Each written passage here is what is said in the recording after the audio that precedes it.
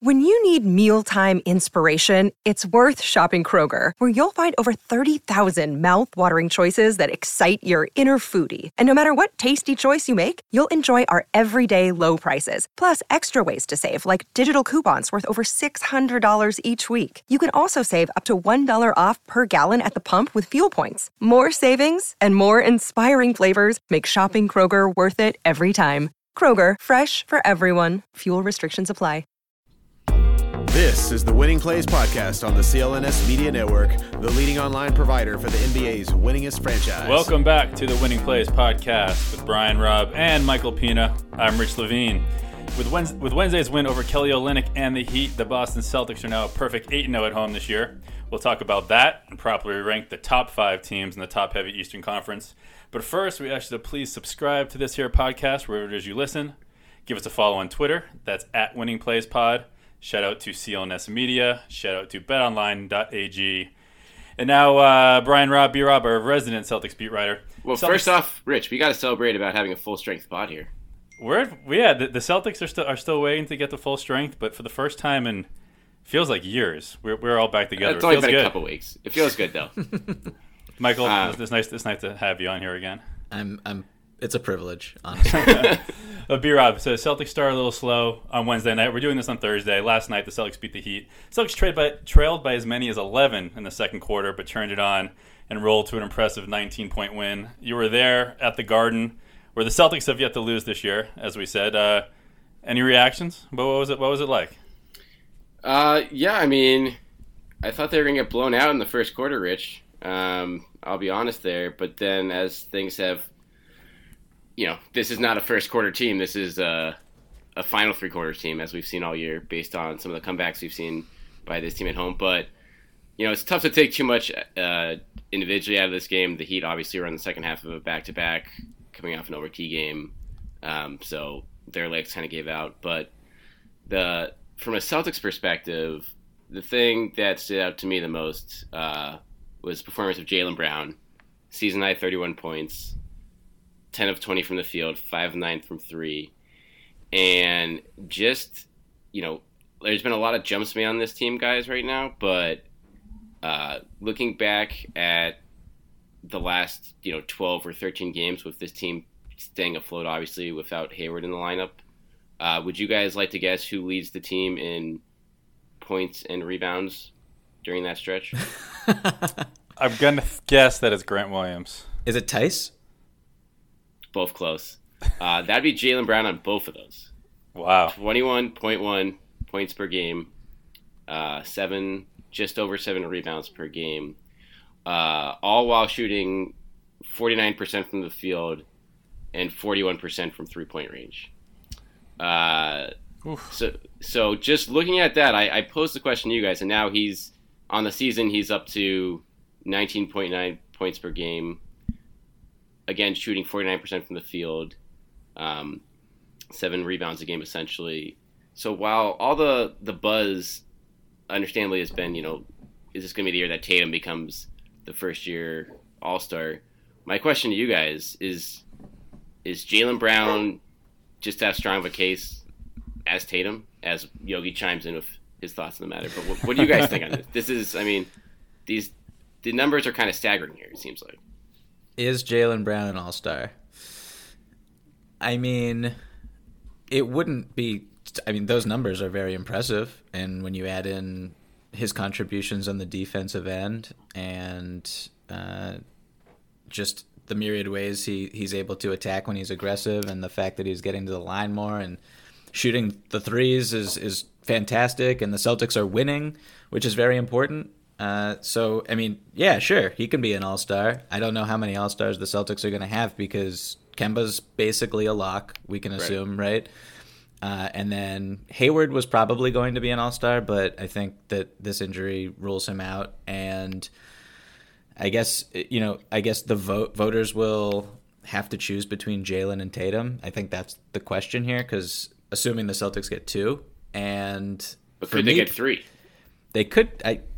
I haven't really dug too intensely into the Eastern Conference, all-star picture at this point, but the East is pretty good. So I would assume, just thinking off the top of my head, that if the Celtics get 3, that would be pretty remarkable. It's not impossible, but for the sake of this argument, just looking at it as a debate between Tatum and Jalen, I personally still side with Tatum. I mean, just watching last night's game and the ways Jalen was kind of the exclamation point on a lot of those possessions.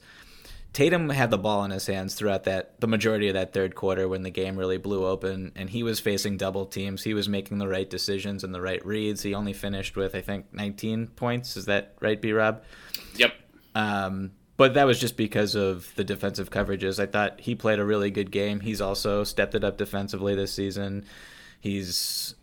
I'm a big Tatum fan generally, and I think he's more talented in a lot of important ways individually than Jalen. But Jalen's great, and I would probably side with Tatum as the All-Star if I had to choose between them. But Jalen's statistical profile is certainly qualifies him as a legitimate candidate. Yeah, no, I think if it's between Tatum and Jalen, Tatum's going to get the vote. I just think if it comes down to scoring, it just comes down to he had a couple bigger shots. He had that huge game against the Clippers, even though they ended up losing. Jalen already with a career high 3 double-doubles on the season, with only 17 games in for him. B-Rob, you had mentioned that you had a few potential names who you think it might come down to. Because I really think it will come down to whether or not the Celtics get 3. I think if it's 2, it's going to be Tatum and Kemba. But who are some of those guys you think that, when it comes down to it, that it'll be either Jalen or player X? Yeah, so I wrote about this at Boston Sports Journal this morning here, just to kind of take a first look at the East All-Star picture at the quarter poll here. So this is what I have for locks, and see if you guys agree with me here or not. But among the guards, like Bradley Beal, Kemba, Jimmy Butler, I feel like Malcolm Brogdon is probably a lock at this point, just based on how well the Pacers are playing. He's missed a lot of time, though. He has missed some time, but and Sabonis, I feel like you got it. Sabonis could get, that's true. Maybe one spot for Brogdon or Sabonis, I'd say. And then, again, Trae Young's averaging 28 points per game, but obviously he's one of the worst defenders in the league. So I'm not sure how you handle that, but I feel like, that'll be interesting to see how the coaches do handle that. But so I feel like those are the 4 or 5, and then Kyrie, obviously, if he's healthy. But then if you look at the forwards and bigs, the only real locks there, I feel like, are Giannis, Embiid, Siakam, and then, again, maybe Drummond. He's putting up some monster numbers there. I feel like he'll finally potentially get in. So that's potentially 9 slots right there. But then you look at the rest of the field and tell me that Jalen doesn't deserve it over guys like Evan Fournier or Tobias Harris or... Well, what about, you didn't mention Ben Simmons. I was going to add him in this group right now. Ben Simmons' numbers are not that good this year.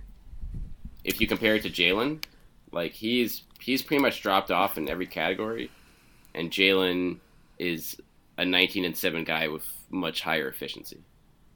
Right. I would say, I'm not... He's averaging 13... he's 13, 7, and 8 for Ben Simmons. Yeah. With stellar defense. He's one of the best defenders in the league right now. I would say, leading the league in steals.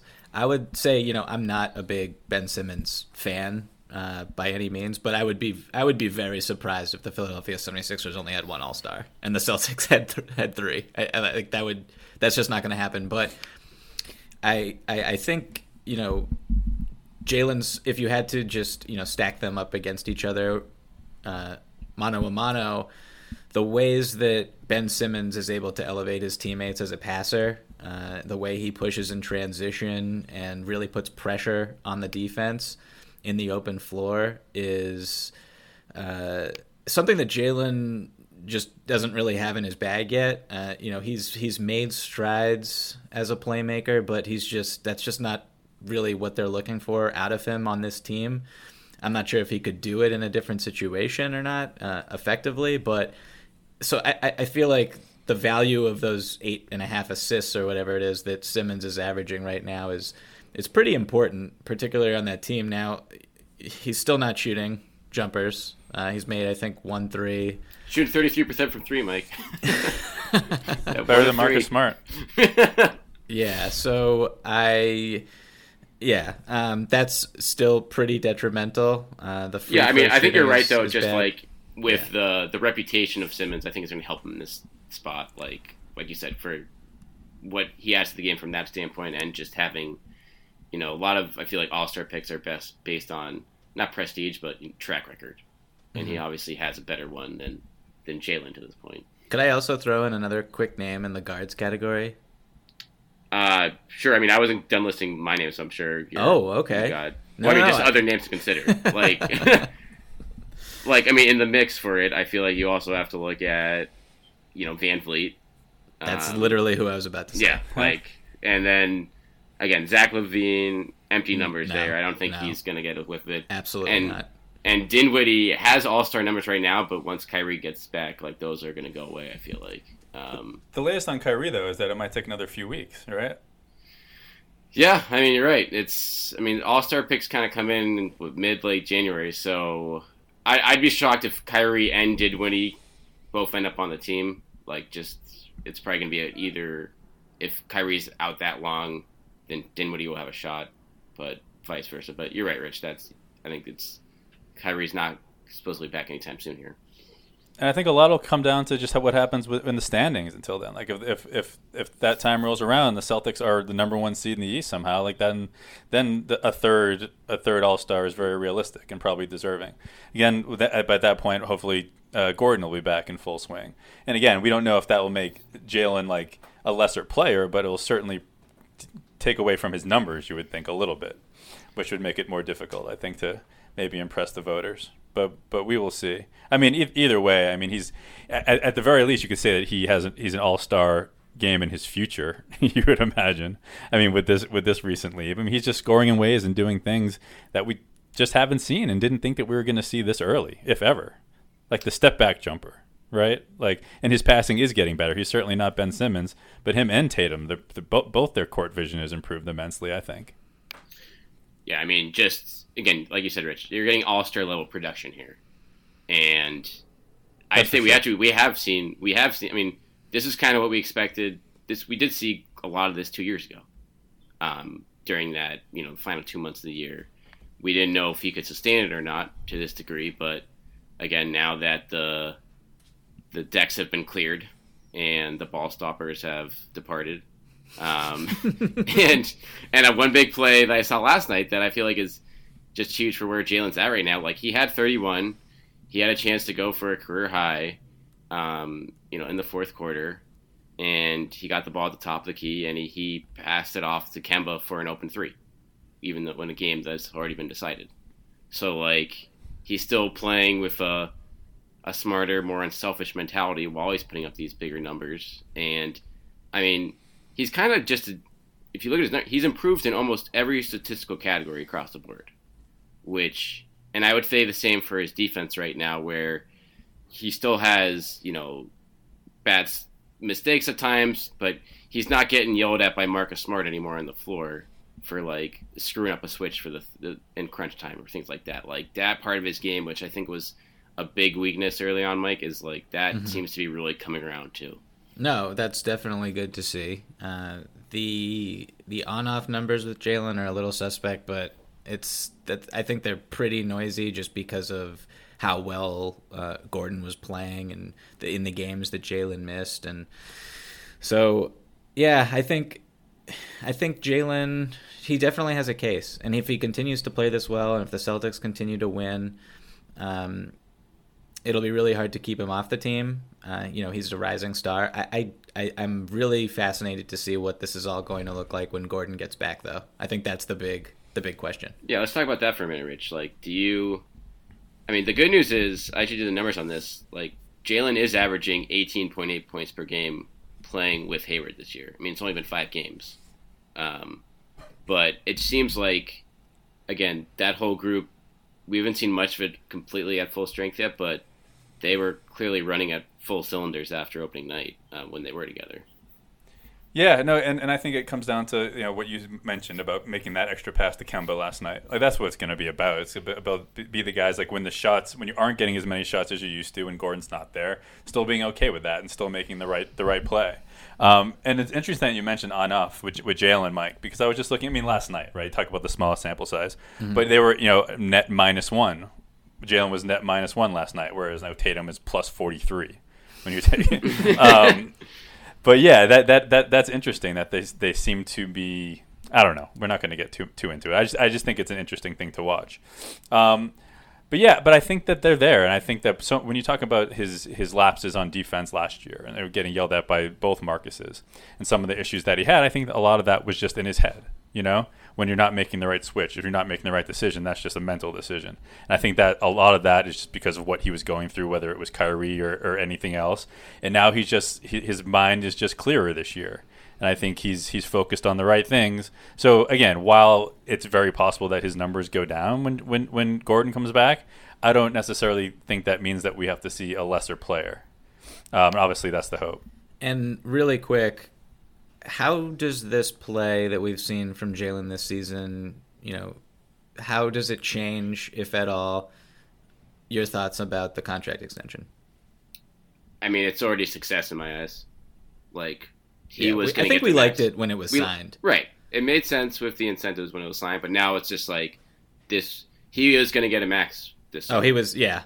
The Atlanta Hawks were all ready to max out Jaylen Brown this summer. Believe that. And that's just good. That's important value that you save by, it's only $6 million a year, but when the tax is going to add up quickly the next couple of years here, those are big dollars in terms of your flexibility, Rich. So you think they'd give up John Collins this summer for Jalen? I don't even know if you want to make that trade. I'm not trading Jalen. Jalen, for all, there's probably no other player in this team that's hurt himself in trade rumors more in the last 2 or 3 years. But, again, this is for as big of a step back or not a step sideways he took last year. He is taking a full step ahead this year. And now you got locked up under market value, it looks like. And now, even for this year now, guys, the more and more you see this team, and again, we'll see what it looks like when Hayward comes back, but given the wide open nature of the East that we're going to get into in a couple minutes here, I see the case is stronger and stronger in my eyes to make a win now move or a win in the next couple years move, to give this team another reliable bench piece to work with the core four here. So you think that's what that reliable bench piece is what makes is the win now? You know what I mean? Yes. I feel like a win now is something bigger. I think a reliable bench piece makes you a little bit more maybe in the conversation, maybe helps you get out of the East. I don't know. That doesn't seem to be the move that's all right, we're going to do this now. I don't even know who's out there. I mean, we'll find out who's out there in the next month once, the standings in both conferences become more settled. But I don't know. I mean, I don't know if I talked to a few, Rich, or Mike in one of our last podcasts, but I look at teams like the Spurs and, one of the Pelicans. There's going to be some solid players on those teams that can be had for not so much that, again, will give you the extra shooter or just be the piece you don't have to rely on Carson Edwards or whoever in these games. And when your top four guys are playing as well as they are, when assuming Hayward comes back looking good, then that a really good bench piece could swing the series. Mike, what's the deal with Derek Favors right now in New Orleans? He's AWOL, or maybe something happened, but do you have any insight into that? Yeah, I mean, he's been hurt. I mean, he's been banged up for years. That's kind of his MO. I'm not exactly positive what the injury he's dealing with at the moment is. It's listed as personal, I believe, in the whatever you want to call it. No, I do. I actually. His mother passed away. Oh, okay. I do know that. And so I'm sure he's taking his time away from the team. Yeah, he's only played in 9 games this season, and that's obviously a really difficult thing for him to go through. So, I've talked about this on the pod several times. He's if in terms of conceivably available big men, he's just a really good fit when healthy. But yeah, the trade market is really interesting, and it's the Celtics getting an impact piece. You talked about the Spurs. I don't know what exact piece on the Spurs would be realistic to attain given the contracts you would have to dole out in a move.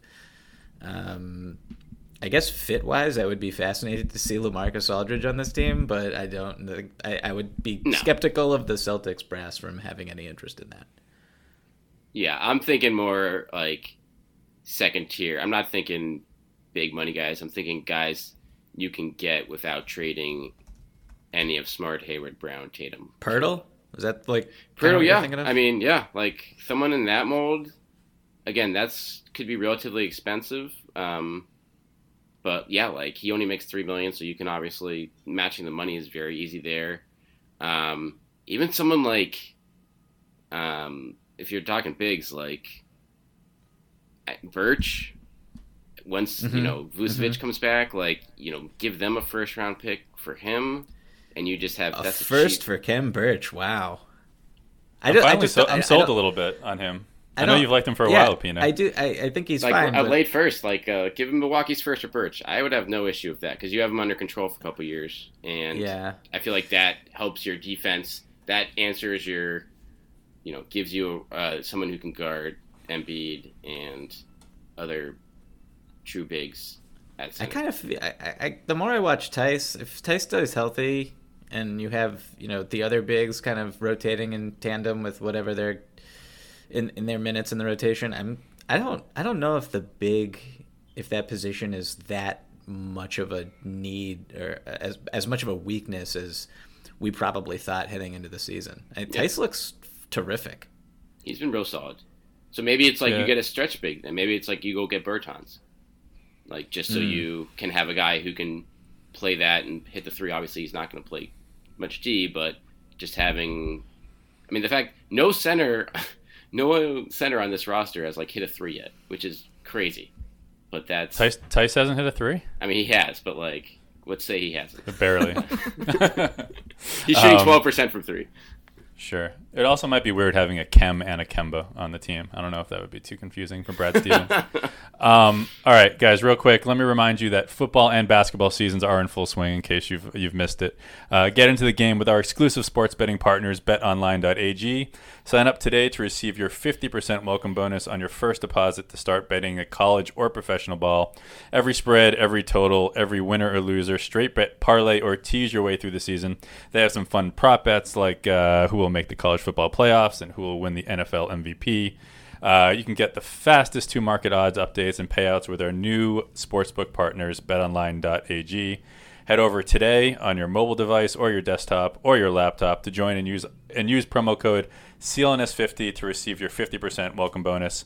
betonline.ag, your online sportsbook experts.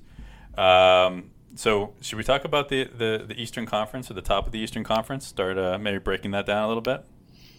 Sure. This is... Do you have any more Khem Birch thoughts? Anybody?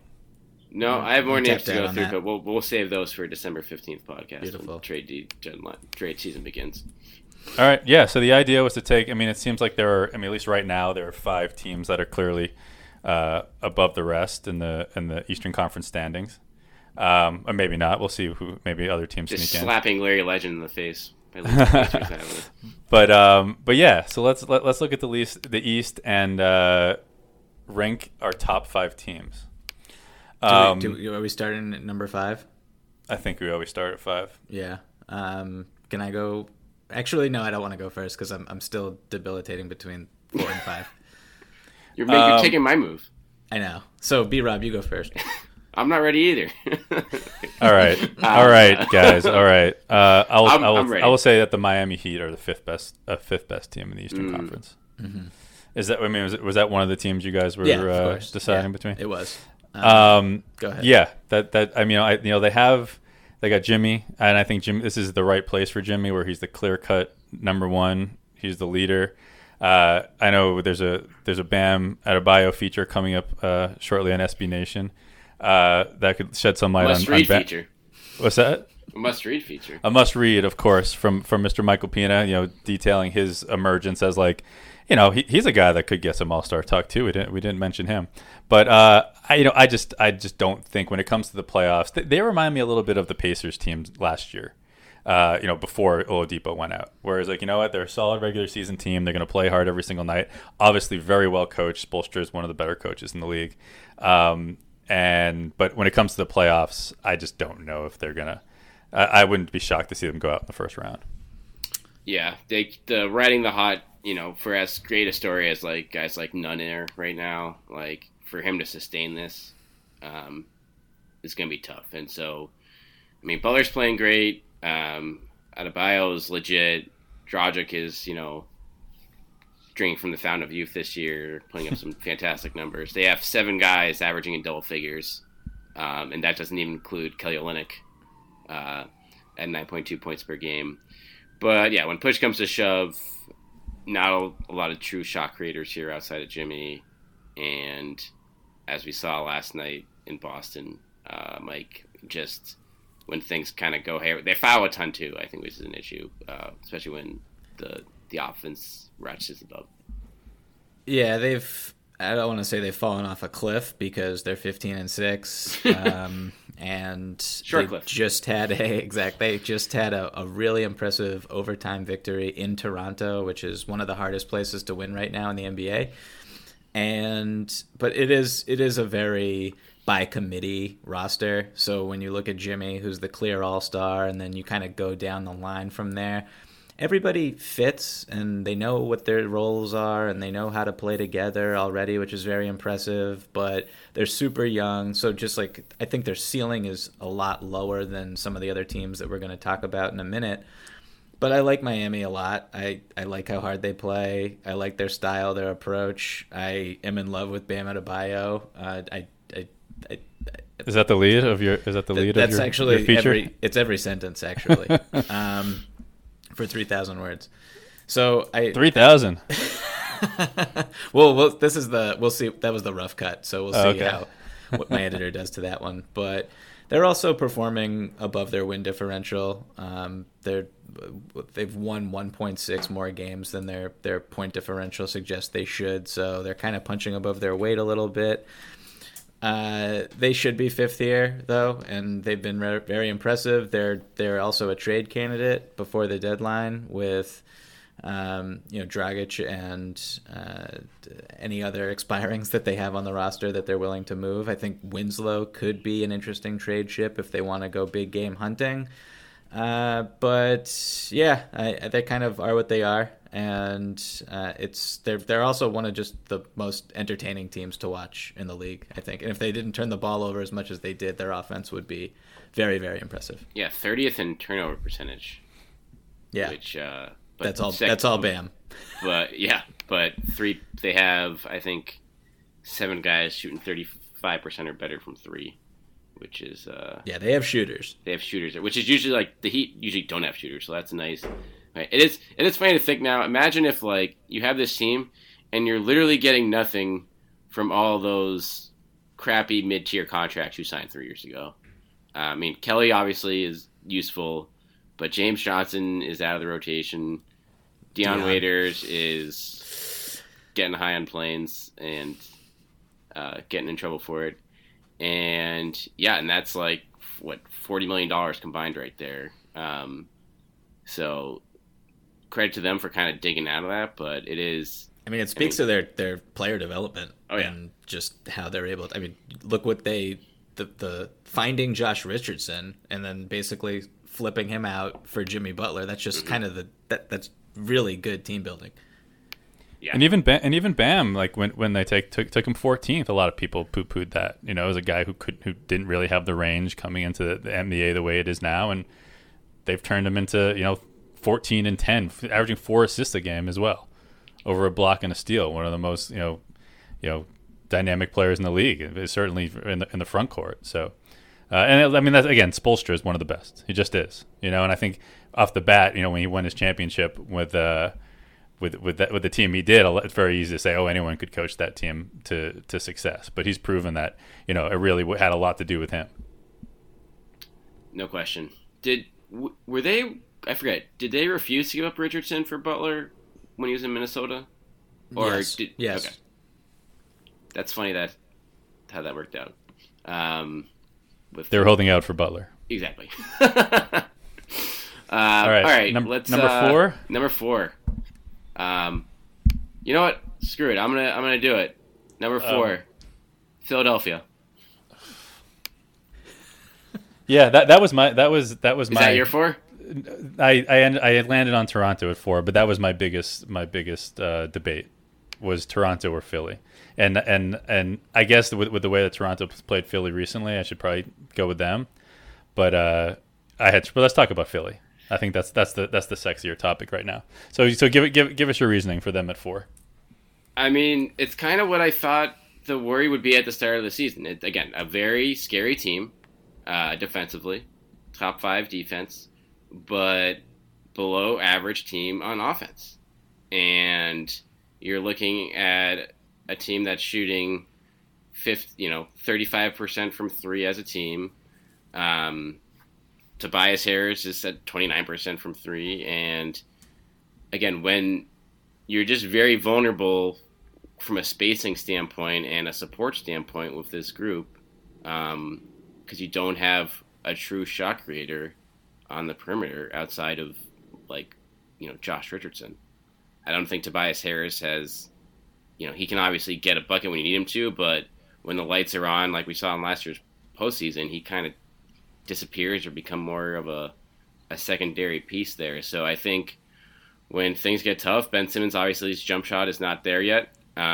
He hasn't taken a big step forward with his offensive game, period. So I think the same concerns that haunted them last postseason are going to be just as prevalent there, except now there's, one less, I think Josh Richardson's a downgrade from Jimmy Butler in those big situations. I have the Sixers 4th as well. I just don't think... Oh, wow. Yeah, I just don't think that they're, after watching them play so far this season with an incredibly easy schedule... They just aren't built right.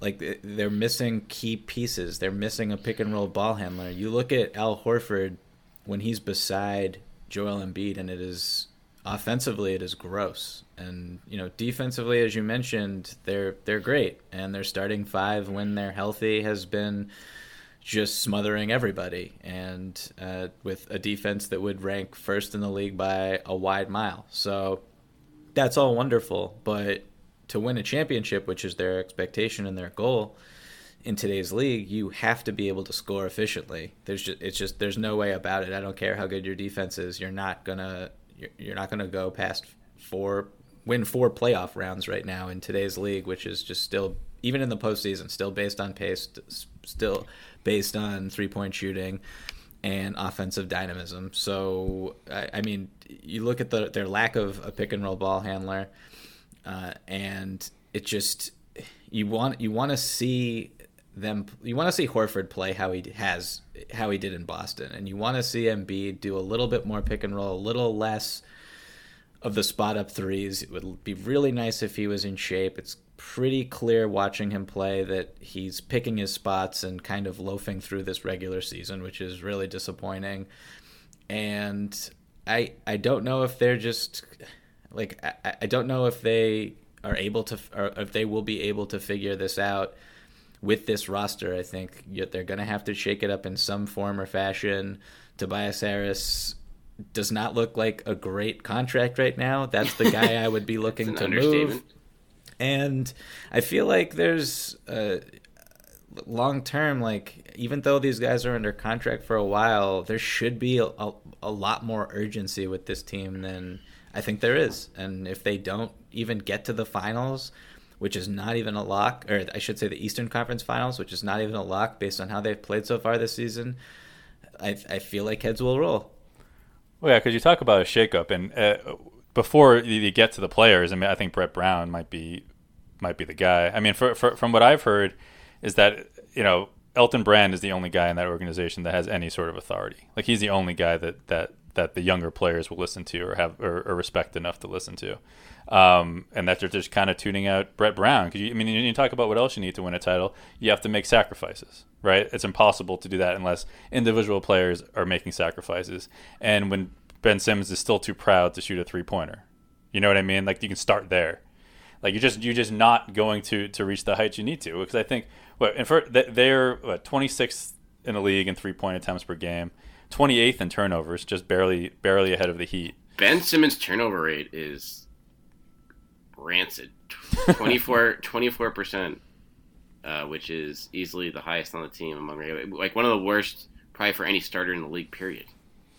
Not to mention, according to Basketball Reference's strength of schedule, they've played the 27th hardest schedule. Yeah, in the league so far. It's not like they're losing to the Titans. You know, they've played a very winnable schedule, and they're just not getting it done. And I again, like I said, I think a lot of it just comes down to maturity, and Embiid and Simmons are just not there. I mean, they're also just not a basketball fit, and they never will be.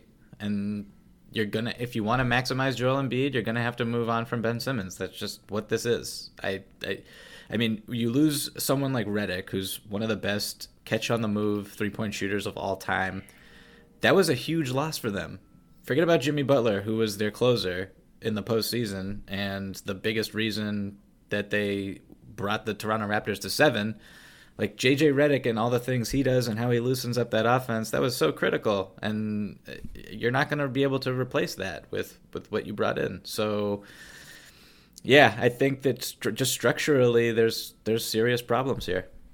I don't think Brand has – I think you're right, Mike.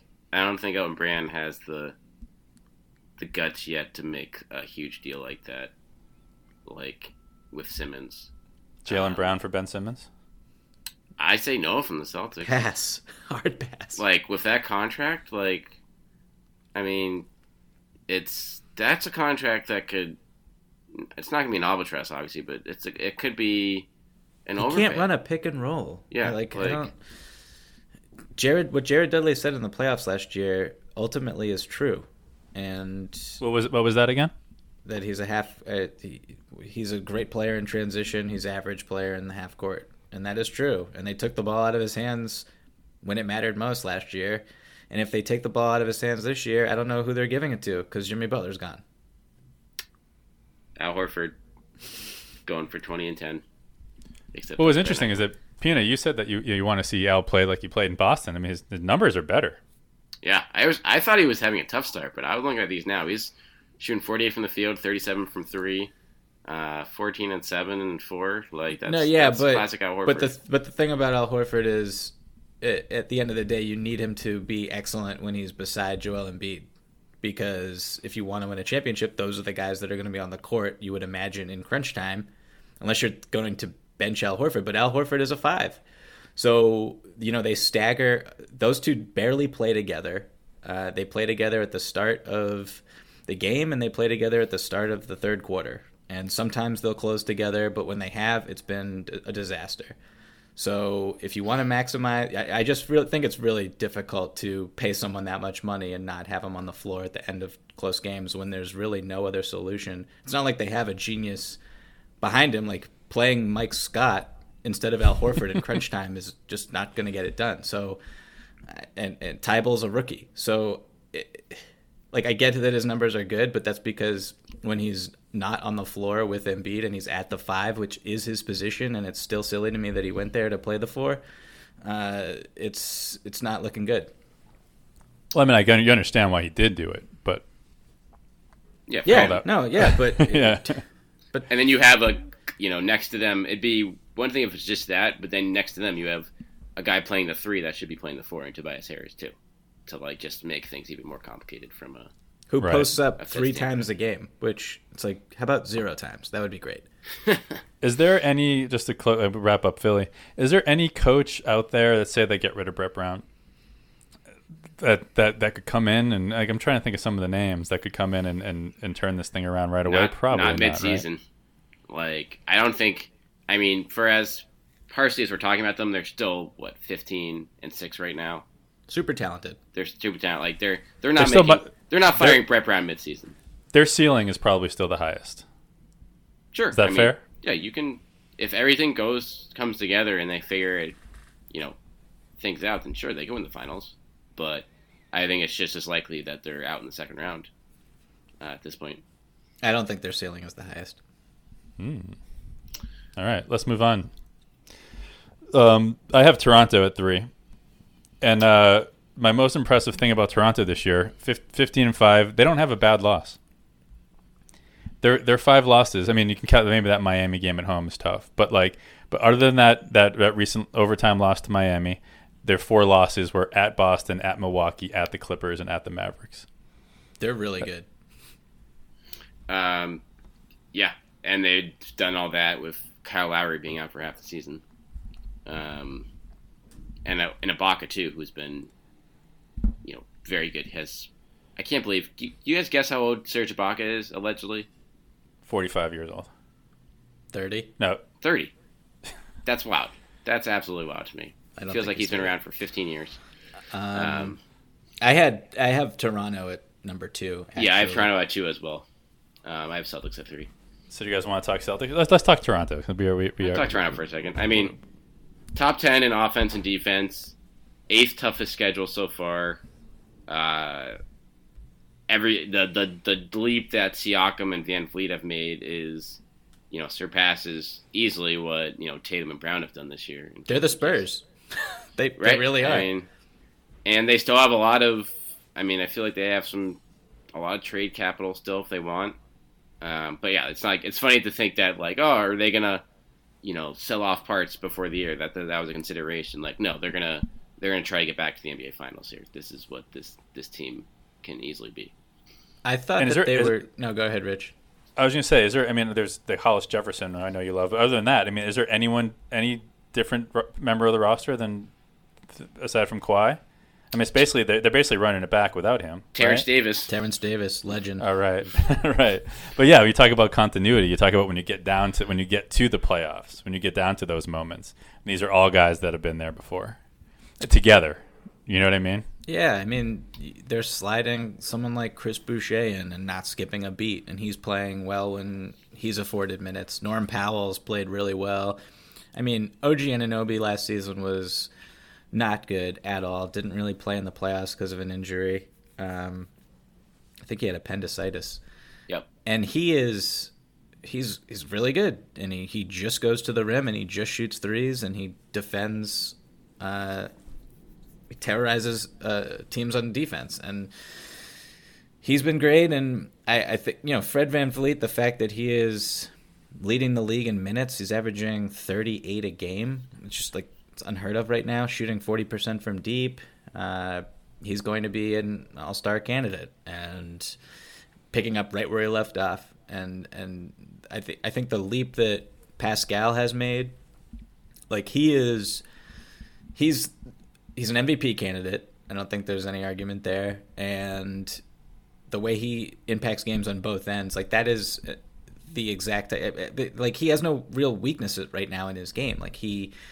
He's a superb defender, can guard just about anyone 1 through 5, and he's shooting threes, ridiculous threes in ways that he was not. In the playoffs last year, he was standing in the corner in that Sixers series. It's a completely different player right now. So and he shoots 80% from the foul line too. Yeah, he's incredible. There's no weakness. he's truly incredible. He's making plays off the bounce. He's doing everything.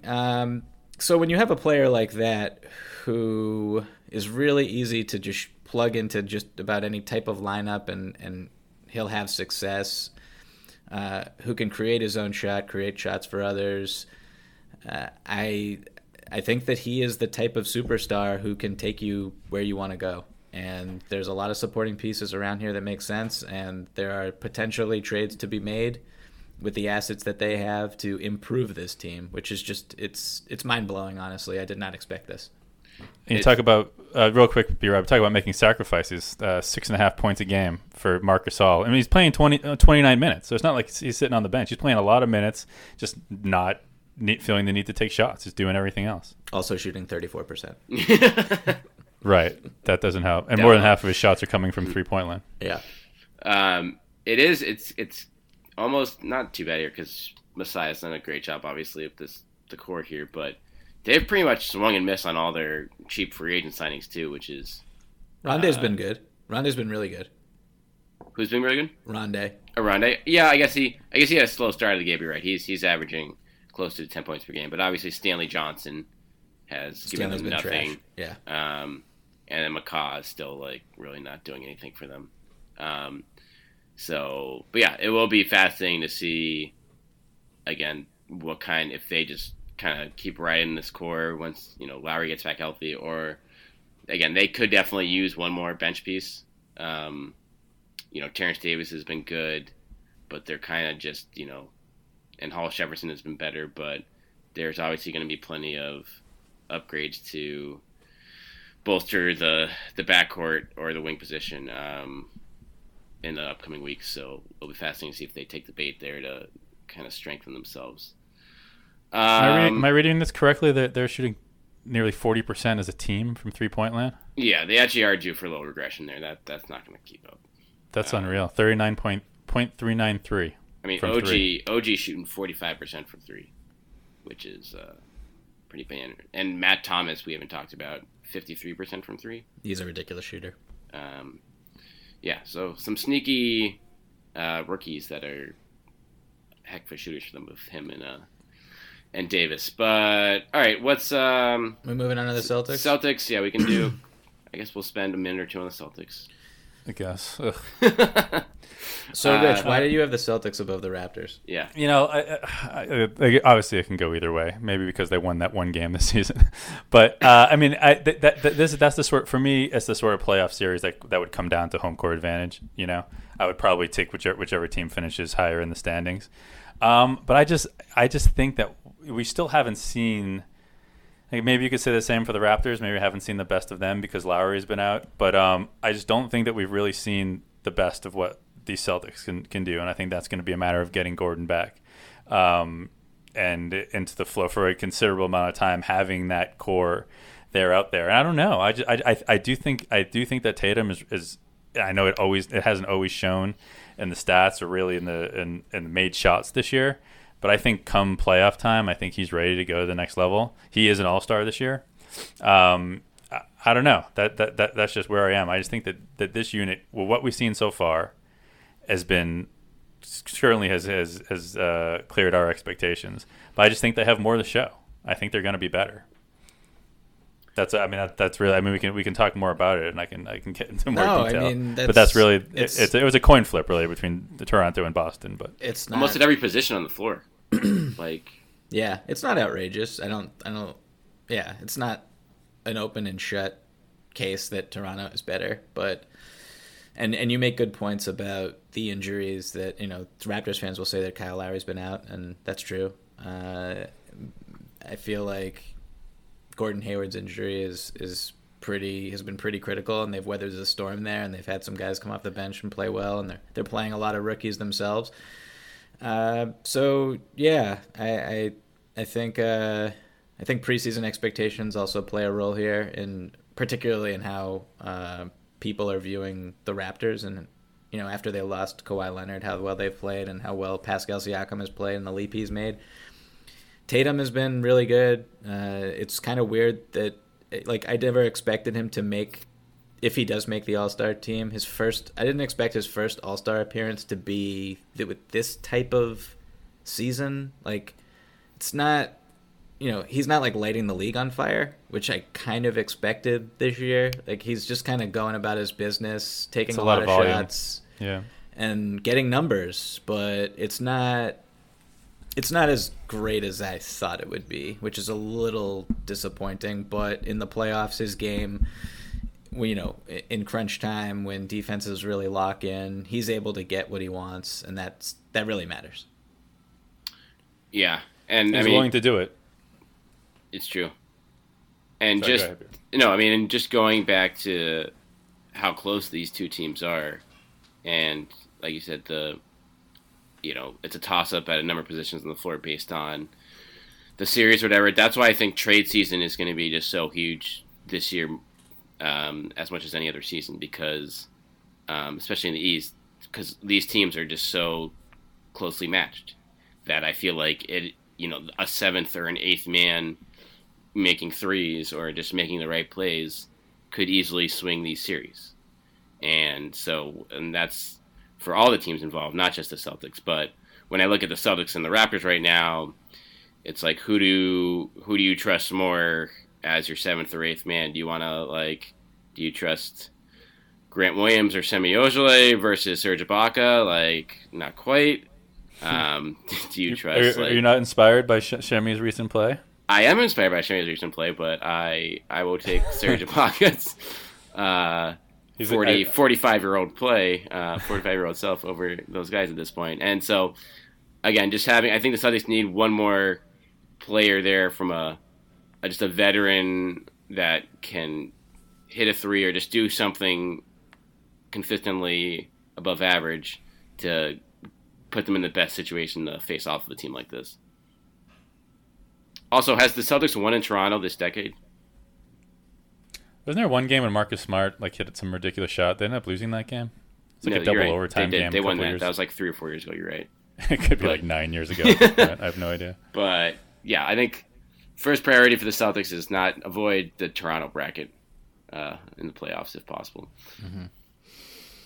Yeah. So I think. But real quick on Shemi, since he knocked out Kemba, he has he's made a 3 in 5 straight games, which is nice to see from him, and positive plus minus in 4 of those games.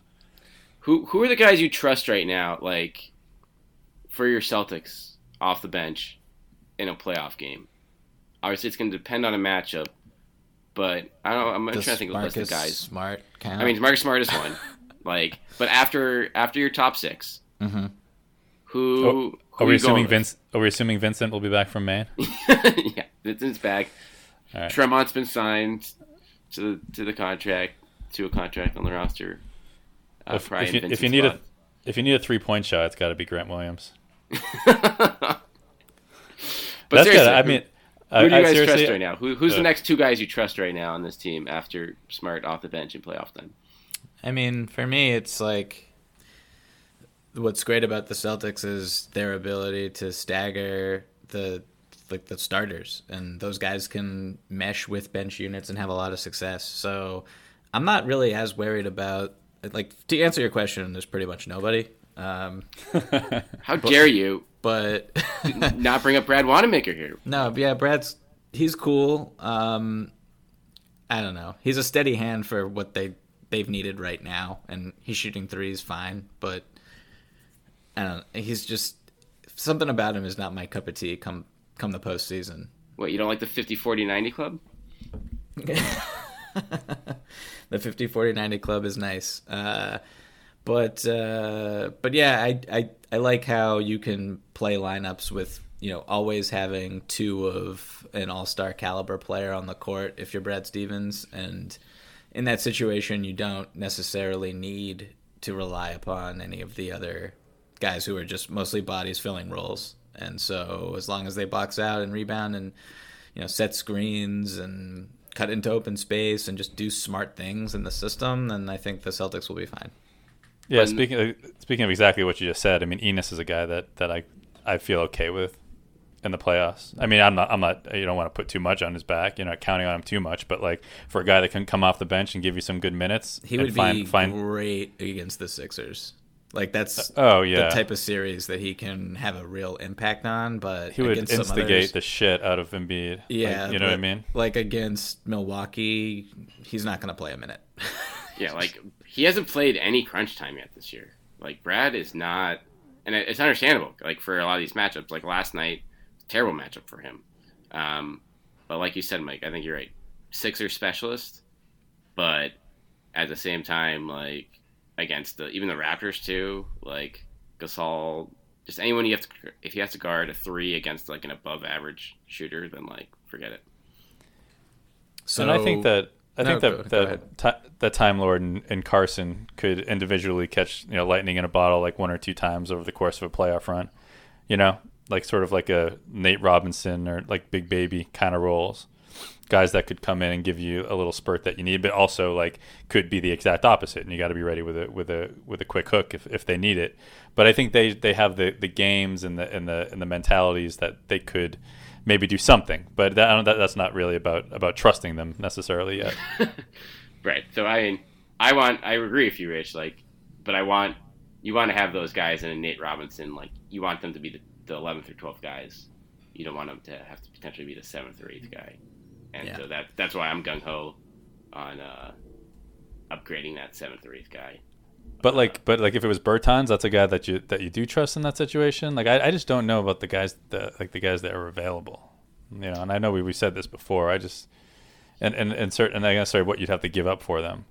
But I don't, you know.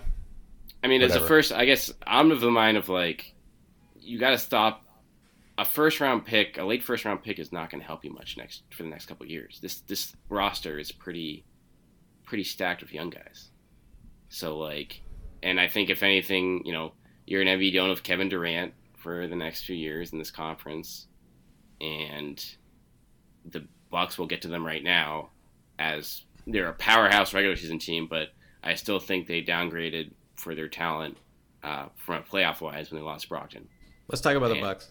Yeah, but like, because I just think you don't have that reliable third scorer now on that team, and you have a lot of redundancy too there, Mike. I feel like. Yeah. So the Bucks. That seems like years ago that the Celtics beat the Bucks at home this season, and the Bucks have lost exactly one game since then. They've won 13 straight. They got Middleton back. Obviously, Giannis is. I think he's averaging the last couple of games like 30 points in like 20 minutes a game. This is like I think the top seed is certainly theirs to lose. So right now BetOnline.ag has the odds to win the East. The Bucks are plus 150, the favorites. Phillies plus 300. Celtics and Raptors are at plus 800. But the Bucks are pretty considerable favorites right now. Yeah, they're pretty damn good. Rich, what is Milwaukee's record? Is it 18-3? 19-3. What is just real quick? What is the Lakers record right now? You know what? You know, I said to everyone, wait till December, then we can start talking. They started off December by getting smoked at home by Dallas, which I was feeling so great for about 24 hours. But yeah, I'll say this: it just takes one. It's going to take one injury. Oh my gosh. Okay. I mean, LeBron's played the Mike, third he was most holding minutes. on to this when you were on the podcast. I think it was 2 weeks ago. Yeah, I know. He still. I hope you listen to that. LeBron has played the third most minutes in the NBA. He's obsessed with this washed king thing, which makes me think that, like, you know, he's very Trumpish in that way. Like he sort of. Well, he does. I think there might be a little injury that he's trying to mentally get over until who's even saying wash king? He made that up himself. Yeah. I right now it doesn't look good. I'll say that. What is the Lakers record? Rich Levine. And I think I'm more just disappointed in the rest of the West. Mm-hmm. I'm disappointed in Jokic for being so disgustingly out of shape. I'm disappointed in Utah and Mike Conley for doing what he's done. It's just been very, very sad. Right. I don't know. I'll get over it. Okay, so the Bucks, they lead the league in point differential.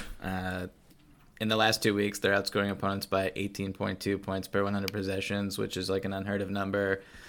Yeah, they're really good. And what's really scary is that Giannis is much better.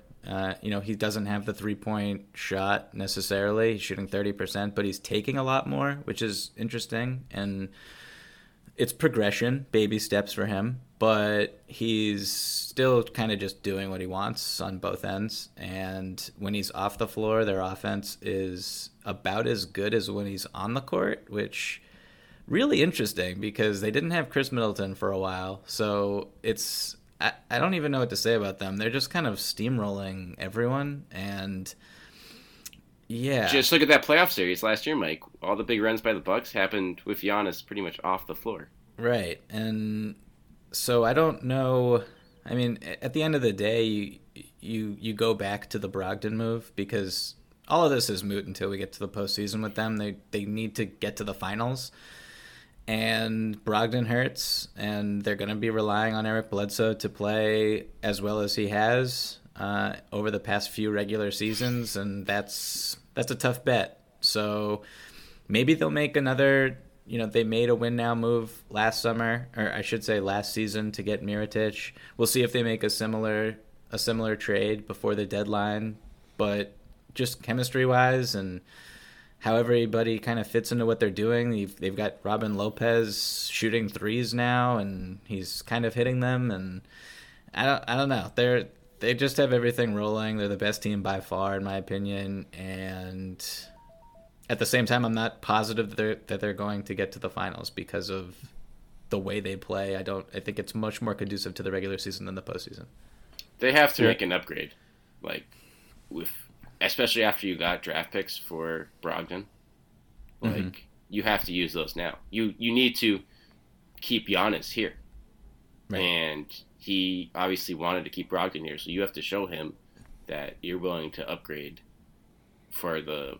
Again, when you're the clear-cut favorites here in the East, and that will be, if they don't, I think that will haunt them for years to come. And I think one thing you talk about the 13-game win streak. They won a game at Indiana, which is impressive. They beat the Jazz at home, which is solid. Other than that, the other 11 games: OKC, Chicago, Atlanta, Portland, Detroit, Atlanta, Cleveland, Charlotte, Knicks, and Pistons. So it's not really a murderer's row. And the other thing with them, they're one of the worst foul shooting teams in the league, which could eventually come back and bite them. A lot of that obviously has to do with Giannis. That's just Giannis, yeah. Who was mid-70s a few years ago, now down below 60. And you don't imagine that will necessarily get better when it comes to the playoffs. So, but yeah, generally speaking, right now it's hard to make any argument against them being the best team in the East. Just to note, my guy George Hill shooting 52% from three. Just wanted to leave that up. And he's a guy who'll only get better in the playoffs, I feel. I mean, he's playing over Bledsoe in the playoffs now. It's not even a question in terms of crunch time, I feel like. He's also getting $18 million this year, but still. And then, they've had guys like DiVincenzo Connaughton, obviously. I don't even know how to pronounce his name. I think it's DiVincenzo in there. DiVincenzo? I don't think I've heard his name pronounced before. Wow, That's brutal. Yeah. But he gave them obviously nothing last year. He was hurt, but he is, looks like a legit first-round pick this year. And Connaughton is Connaughton, and even, Sterling Brown. They almost have too many guys here. They should almost, maybe consolidate a little bit and to get a better upgrade. But we'll see if they're able to do that. Sign Lance Stevenson. Need that ball handling. Wow. I'm on board with that. That would help the Celtics a lot. Yeah, I think the Celtics would be all on board with that as well. All right, well, that's our East here. Mm-hmm. I think we can it's going to be fun. I think the East is better. The top half, those 5 teams in the East are better than the top 5 teams in the West, collectively. Which is what I was not counting on. No. I didn't know that the West would be such a disgrace this year. After the Clippers and the Lakers, there's a lot of question marks out there. I still think the West is better, but really, that's just me.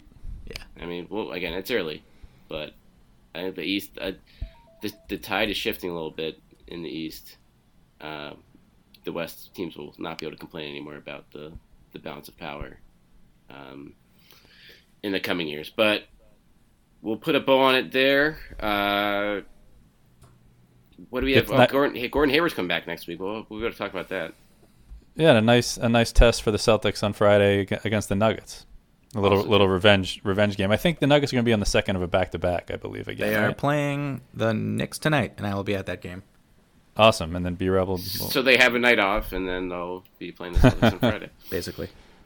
Can you measure Jokic's body fat? Is there any way you can just pinch a bit of his I don't think I'm going to do that. No. That's not. You need to pay me more.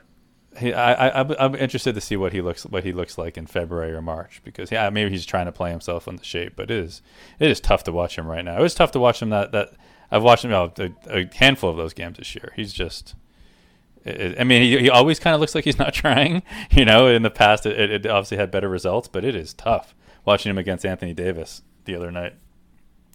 Not that anyone's looking that great against Mr. Davis this year. Maybe playoff team there, but we'll keep an eye on it. The Lakers. Yeah. Stay tuned. Stay tuned. All right, well, we'll be back for Mike's body fat report on Jokic, and actually, close out on this. What game does Hayward come back for? I think he's coming back next week. Reading with the tea leaves. Next week. All right. I'm just gonna look at the schedule here real quick and see what would be Thursday against Philly. Or no, so Wednesday is at Indiana, which makes a lot of sense. Return? Does he return to the? But he's not playing it back to back. I feel like you got to play one or the other of those games. So maybe the Philly game's it. Although it's one of those things where it's your hand, like maybe the left hand, right? Maybe back to back isn't as big of a problem. I got to imagine his legs are in shape. Why do the Celtics have like 7 days off? What's the deal with that? Don't complain about that. That's great. Yeah, very weird. Like all-star break in the middle of the December. Yeah, Christmas shopping. That's bizarre. Other tours. It's great. I think he's coming. I think he's coming back for that first game in Dallas. That's my prediction. So you're okay. So that'd be an on-schedule prediction. Yeah. I'm with Rich. I think he's back for Philly or Indy, one of those two. That's a tough 3 games. At Indy, home for Philly, then at Dallas. Yeah. Well, they'll have plenty of time to get ready for Dallas. But we'll be back for that next week. Monitor Hayward's situation and see how the C's come out of this a pretty tough stretch of December tests here.